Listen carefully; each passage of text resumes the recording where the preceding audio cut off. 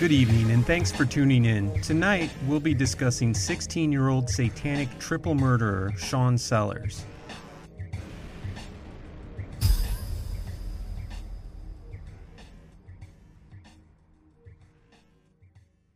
Sean Sellers was born May 18, 1964 in Corcoran, California. His life growing up. This is going to be paraphrasing according to Sean Sellers. Mom had me at 16, and when she was 21, I was 5. I don't remember much before 5, but at 5 she left me with her father, my grandpa, and his wife Geneva, grandma to me. She met Lee, dad to me, and she was gone. I only saw her when she managed to make it in every few weeks, and every time she and Dad left, I smiled, waved goodbye, and went to the bathroom, closed the door, and cried. Every time, and I never once let anyone see me do it. It's awful for anyone to feel abandoned, but especially a child by his parents. It seems like a lot of bad things happened in Sean's early years. In school, I was Sean Sellers, but my grandparents were named Blackwell and my mom and dad were named Bellafato. I didn't know what a divorce was or why I had a different name. All I knew is that in that little bitty town, I was the only kid whose name was not the same as his parents. I was different, and in grade school, no child wants to be different. Christina Steinworth has a master's degree in family therapy in California and describes some adverse effects of constantly moving during childhood, including loss of friends, trusted teachers, and school in general, loss of routines, which is an important part of childhood, disruption of a developmental stage where children learn to trust others. It causes issues of insecurity in relationships, self-esteem, trust, and self-worth issues, and separation anxiety. In sharing this information with us, Sean is trying to manipulate us from the start, possibly. He's fishing for sympathy by playing to the public sense of what a child's life should look like. It's also an opportunity to meet new people and have exciting adventures. It's not ideal to move once a year, but to blame this as a cause for the horrors to come is a big stretch. But in my opinion, Sean is a master manipulator. At age 8, Mom and Dad moved me to Los Angeles to live with them. The school I went to in LA was as big as the town I lived in with Papa and Grandma. I hated it. Kids speaking Spanish, us living in Dad's Aunt Terry's apartment complex where no kids were allowed. I had to be quiet all the time. I was always being yelled at for either being too noisy or for fear I was about to break something. At school, I was bullied by boys 2 feet taller than me in groups. That was my encounter with gangs. A white boy from a tiny town in Oklahoma amongst Latinos in Los Angeles.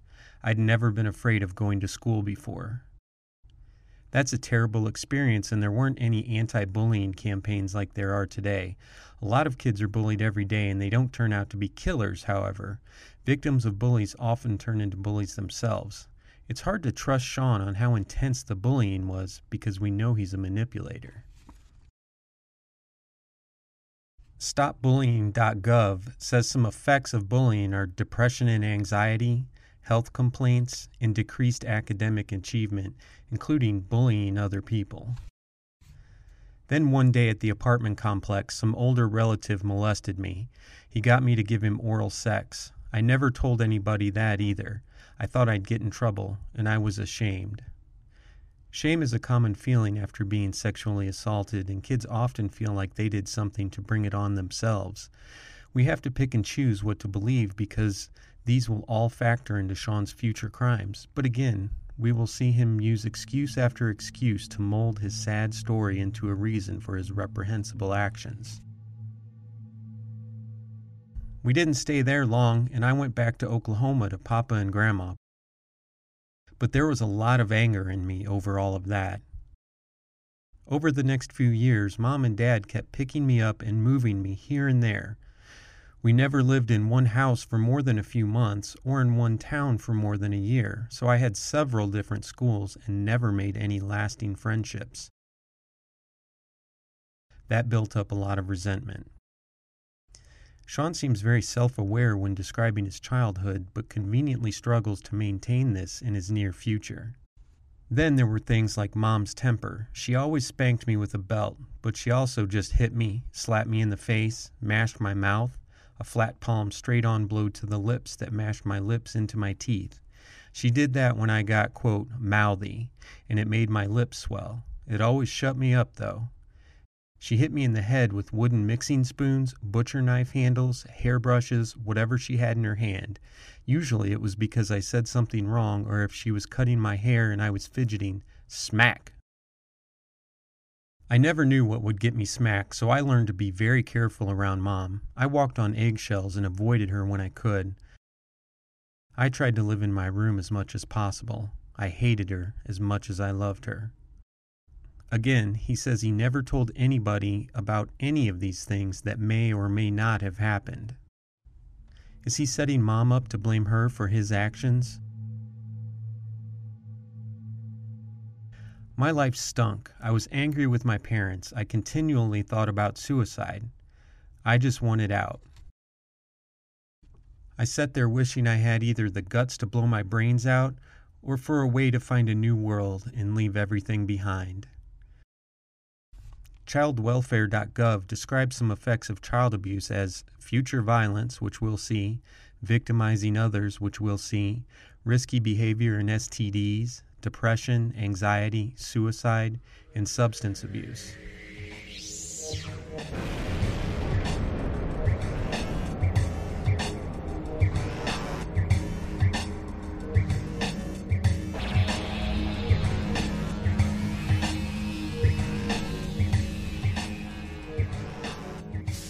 These are the crimes Sean's been charged and convicted of. A statement of facts. The record reveals that on September 8, 1985, a clerk at a convenience store in Oklahoma City was found shot to death. At trial, the state presented that 16-year-old Sellers and his then best friend Richard Howard killed Robert Bauer, a convenience store clerk in Oklahoma City, Oklahoma. Sellers later admitted on his website that he killed Bauer because the man had refused to sell him beers and because he wanted to see, quote, what it felt like. He surprised the Circle K convenience store clerk while he drank coffee. He shot at him and missed. In his confusion, the man tried to run by Sellers, who then pursued the man across the store and shot him again, killing him. Sellers said the wall behind where he murdered Robert Bauer was covered in blood. Sellers had taken the life of an innocent man because he wanted to see what it felt like. Then, 6 months goes by, a cooling off period. March 5, 1986, the bodies of Sellers' mother and stepfather were found shot to death in their bed. Howard testified that Sellers came to his house early that morning and confessed the murders to him. Howard claimed that he suggested to Sellers that they hide the murder weapon, a .44 caliber revolver owned by Sellers' stepfather, in Howard's house. Police investigation showed that the gun described by Howard was in fact used to fire the fatal shots. Finally, Howard testified that he devised a plan whereby he and Sellers would return to Sellers' house, quote, find the bodies, and then call the police. Sellers snuck into his mother and stepfather's bedroom while they were sleeping. I had my father's .44 revolver, and I raised the gun up and I pointed it at my father's head. And I squeezed the trigger, and then I immediately raised it to where my mother's head was and squeezed the trigger again, and her head raised up, and I fired a second one into her head. He was in just his underwear to avoid blood spatter on his clothing. He then went to take a shower. He said he came back later and saw the giant hole in his mother's head oozing blood, and he felt like a giant weight had been lifted off of his shoulders. By his own admission, Sellers said, "I began to giggle as hysterically as I could."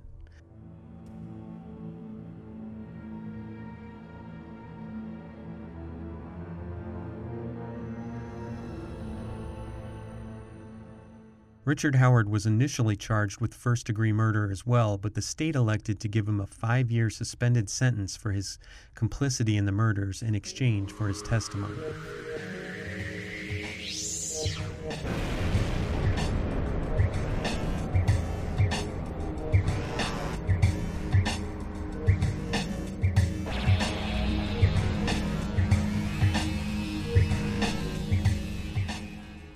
The case for Satan. Sellers says that because of martial arts, he started to follow Zen Buddhism and karma, which is what he said opened the doors for Satanism. He went on to say that the sex, drugs, and rock and roll all went together, and kids were turned on to Satanism because of the rebellious nature of the music. He said the psychos like Freddy Krueger and Jason Voorhees are the heroes of the slasher flicks kids are into. He said that in role-playing games, the characters have no values, and that is part of the fantasy and attraction to kids. At his trial, Sellers claimed he was a practicing Satanist at the time of the murders and that demonic possession by the demon Ezerot caused him to murder his victims. In later documents, he claimed to have read the Satanic Bible by Anton LaVey literally hundreds of times. In a confession letter written from prison, he reflected on this period of his life. The more he got involved in the occult, the more his thoughts became twisted. He said, "I finally got to the point where I didn't think it was wrong to kill somebody."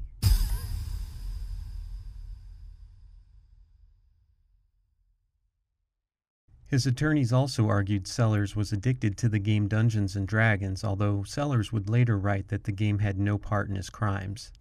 Dungeons & Dragons is a role-playing fantasy game blamed for a lot of illicit behavior and associated with Satanism during the Satanic Panic.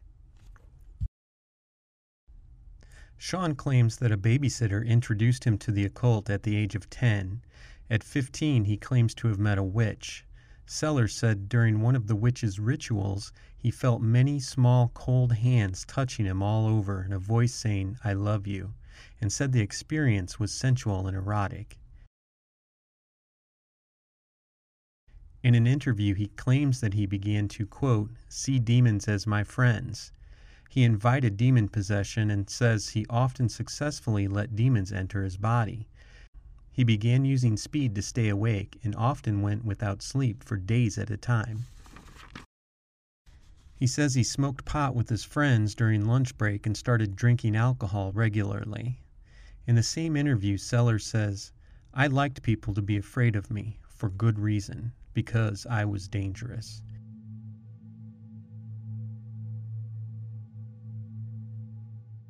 He says in Satanism there comes a point where you have to give Satan everything. He says that in the Satanic Bible that he read, it says, quote, "you have to break all of the commandments, including thou shalt not kill." Sellers called his group Elimination, and its goal was to eliminate Christianity.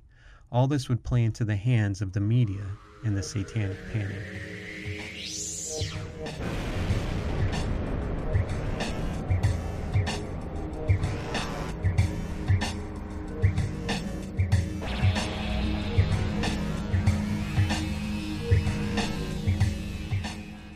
The Satanic Panic is a moral panic about alleged widespread satanic ritual abuse which originated in the 1980s in the United States. It peaked in the early 90s, and the theory was abandoned eventually as a result of skepticism of academics and law enforcement agencies, and they ultimately debunked the claims. It was based on children being fed lines about things they said they were seeing, including child sexual and physical abuse up to and including human sacrifice. The phenomenon spread from the United States to other countries. American talk shows ate it up because it was grandiose, polarizing, and made great headlines. Shows like Geraldo fed into the delusions of Sean Sellers. But were they delusions or a brilliant strategy by his defense attorneys? We see that Sellers is a master at framing himself at having no responsibility for his actions. He blames outside things and separates himself from the actions as well. It's like he's saying, somebody who is a Satanist and evil person did all of those bad things, but it's not me. Now look at me. I'm a clean-cut, soft-spoken, God-fearing, upright, moral individual, and I'm trying to spread the word of the Lord. Conveniently.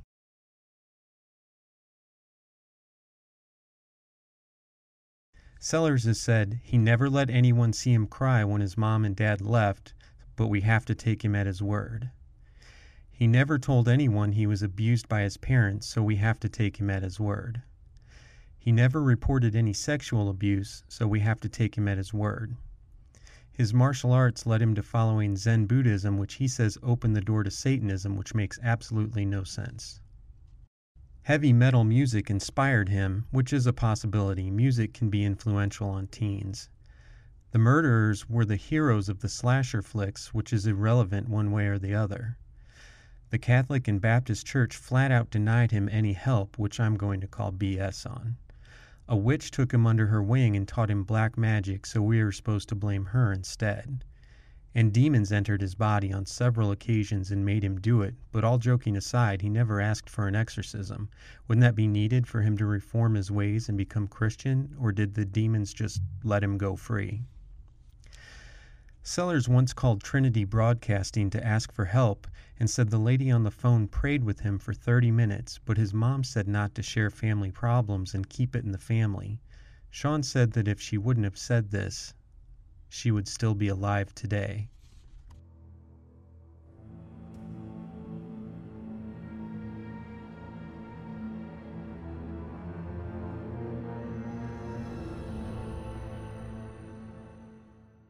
He was found guilty and sentenced to death by lethal injection. But Sellers had found Christianity, so he could be forgiven. He then campaigned for his clemency based on his religious conversion, age, and his satanic religion, which he blames for his predicament. Let's talk about lack of responsibility. Sellers went so far as to blame his mother, saying that she said to keep problems in the family, and he said if she had not said this, she would still be alive today. So he's blaming his mother for telling him to not seek out help, and that's what caused him to eventually kill her. So let's give Sean Sellers the sociopath test as given at healthyplace.com. Unofficially, of course. Is he superficially charming? Yes. Soft-spoken and well-spoken, so he comes off as peaceful. Does he have delusions? Yes. He is either delusional that demons are in him or delusional that people will believe his conversion to Christianity is real. Maybe both. Does he regularly tell lies? I believe he does. Does he show remorse or shame? Not at all. Poor judgment? Yes. Egocentric and incapable of love? It sure seems so. Does he experience emotions? Not really. Does he lack insight? Absolutely, because he either believes he's possessed or thinks people will believe he's possessed. He also fails to see that showing remorse or guilt will win him points with the public. Does he fake actions or responses? Well, it seems like all of his answers are planned out. He has failed the test and is being unprofessionally diagnosed as a sociopath. So why does he refuse to apologize? According to Dr. Guy Winch, people refuse to apologize for multiple reasons. It's threatening to the offender because they can't separate themselves from the actions if they apologize. If their act is evil, they are evil. Apology opens up the way to guilt. Apology may open the floodgates to criticism. And apologies make the offender assume responsibility. And the offender may be trying to manage their emotions.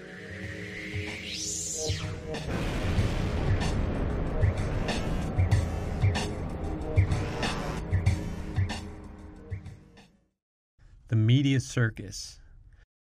While on death row, Sellers made numerous appearances in the mass media, appearing on The Oprah Winfrey Show and a notorious segment of Geraldo about Satanism. Geraldo was an exploitative journalist who sensationalized everything he possibly could. The journalist in Natural Born Killers is based on Geraldo.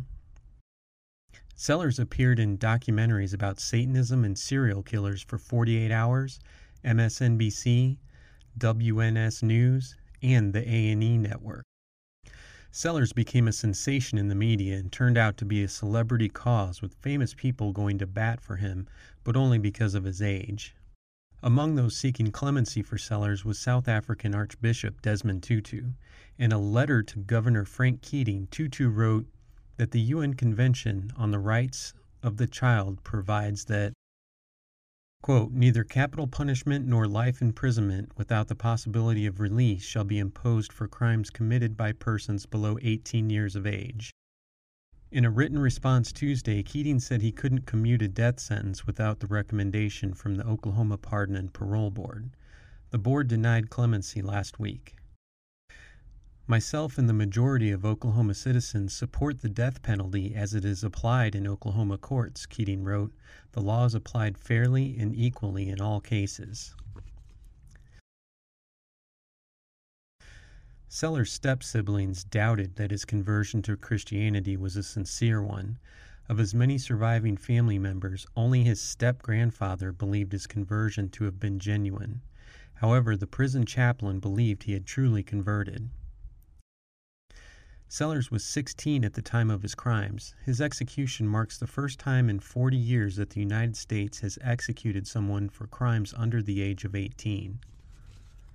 The United States has executed a total of 13 juvenile offenders since the reinstatement of capital punishment in 1976, and 10 of those executions have occurred during the 1990s. Only 4 other countries are known to have executed juvenile offenders during this decade. They are Iran, Pakistan, Saudi Arabia, and Yemen. The U.S. has executed more juvenile offenders than the rest of the world combined. The last inmate executed for a murder committed at age 16 was Leonard Shockley, who died in Maryland on April 10, 1959. Attorney General Edmondson was asked whether Sellers' death would spark more debate on how young is too young for a murderer to be sentenced to death. Edmondson said he hopes the debate on capital punishment never ends because it is such a serious matter. However, that is not our role here tonight. Our role here tonight is to see that the laws of Oklahoma are carried out, he said.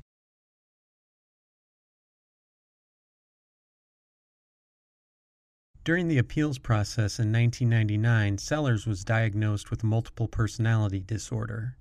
Multiple personality disorder, which is now called dissociative identity disorder, is a disorder characterized by the presence of 2 or more distinct personality traits and is usually a reaction to trauma as a way to help avoid bad memories. Amnesia must occur. The person must have trouble functioning in major life areas. The effects cannot be due to the physiological effects of a substance. But according to the National Alliance of Mental Illness, up to 2% of the population suffer from the condition, and the symptoms include significant memory loss, out-of-body experiences, depression, anxiety, and thoughts of suicide, emotional detachment, and a lack of self-identity. Effects of dissociative identity disorder may include cultural phenomenon like demon possession. Treatments include medication, behavioral therapies, EMDR. Some other mental illnesses that could be mistaken as dissociative identity disorder include PTSD, borderline personality disorder, substance abuse, depression, and anxiety. Psychiatric experts scoffed at Sellers' claim, arguing that any true mental illness would have been diagnosed soon after Sellers' arrest and not 7 years later. Prison officials also cast doubt on Sellers' mental illness by saying that they saw Sellers rehearsing the evidence of mental illness and receiving coaching from his attorneys. Sellers made the same insanity claim to his clemency board, but the board refused to consider the issue. The board appeared to have been swayed by prison officials' statement, the lengthy time delay in diagnosing the illness, and statements by Sellers' accomplice that he had seen no evidence of multiple personality. The only thing that worried him was getting caught, Richard Howard wrote. The state of Oklahoma has a legal procedure that calls for post-trial consideration of newly discovered evidence under certain standards. According to Sellers' attorney, Steve Presson, Sellers' case overwhelmingly met those standards. The Oklahoma Court of Criminal Appeals refused to consider the evidence. The 10th Circuit Court of Appeals was shocked at OCCA's refusal and wrote that the OCCA made several errors in Sellers' case. The 10th Circuit Court would not intervene. The 10th Circuit Court did issue what amounted to an invitation for executive clemency and for the state courts to reconsider Sellers' case in light of the multiple personality disorder and the mistakes the courts made. Clemency was denied on January 27th. Diana Cron, one of the jurors who sentenced Sellers to death, spoke on his behalf at the clemency hearing. She said that the jury was given two choices of sentencing, a life sentence with the possibility of parole or the death penalty. Oklahoma now has a third alternative, life without parole. Cron and the other jurors thought that a life sentence would mean that Sean would serve 7 to 15 years in prison and that this sentence was too lenient for the murders. She stated that since Oklahoma had not executed anyone for 20 years at the time of the trial, the jurors did not honestly expect that Sean would ever be executed. They thought the only way to ensure a long prison sentence for him was to choose the death penalty. If clemency had been granted, Sellers' sentence would have been converted to life without the possibility of parole. Cron also stated that if the jury had been aware of Sean's mental illness, it would have changed the sentence he was given. It is very obvious that he's found God, and God has changed his life, she told the parole board. I was touched, and I truly don't want him executed. As soon as the testimony in the clemency hearing was over and Sellers was taken from the chapel, all 5 board members voted to deny clemency.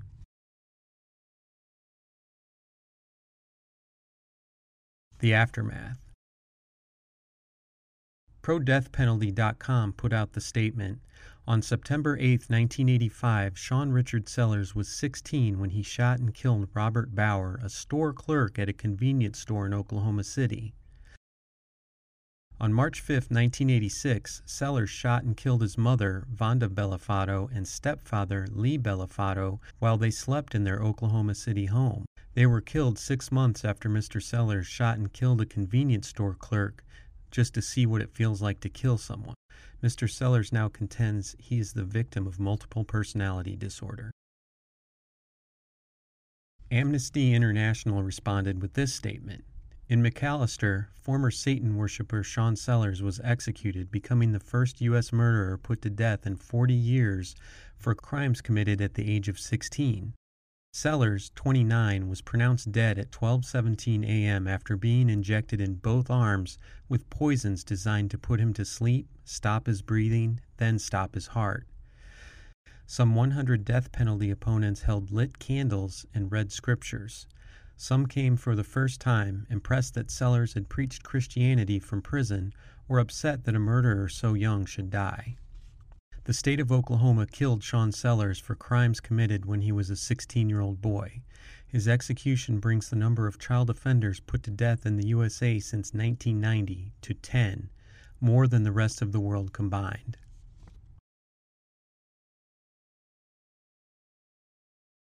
Here is an excerpt Sellers wrote from death row to his friend Rick, which we presume is Richard Harris, about life on death row. Dear Rick, it's about 8:45 and I've been up since 7. I'm drinking some mocha coffee and hot chocolate. People always told me when I grew up I would like coffee and the news, but I still don't like them. I don't like watching reality TV, but I still like Spider-Man, X-Men, and X-Files. Here in a little bit, I'm going to get up and go work on a painting I'm making for my cellmate's parents as a Christmas present. That doesn't sound like hard time to me. Whether or not you believe in the death penalty, 16 is pretty young to be sentenced to death, but killing 3 innocent people for no reason is a pretty serious offense. Thanks for listening to Exploring Evil, and if you like the show, please leave a 5-star review and be sure to subscribe. I hope you like the show, and we've got more cases coming up about lesser-known serial killers and the havoc they wreak. Every episode will try to get to the bottom of what makes them tick.